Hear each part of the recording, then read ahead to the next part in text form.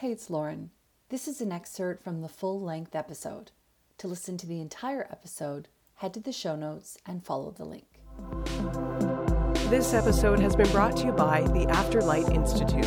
Ignite the light, magic, and miracles within. Make sure when you're looking up someone's Instagram or TikTok, there's a few fake accounts on most of the platforms, but particularly bad on Instagram and TikTok at the moment. Have a look at how long has that account been active. So has it been only recent or has it been active for a year or two? Usually longer is less likely to be a scam account. Look at the content and engagement on those posts. Are people commenting? Are they responding to the comments? You know, does this account, does it reach out to you and offer a reading? That's a massive red flag. No ethical reader, no professional reader is going to reach out via a DM to say, hey, I'd like to do a reading for you, or my spirits have guided me to you for a reading, right? That's not okay, and that's not going to happen. So that's a big red flag. Report, block, and let the original account that they're impersonating, let them know.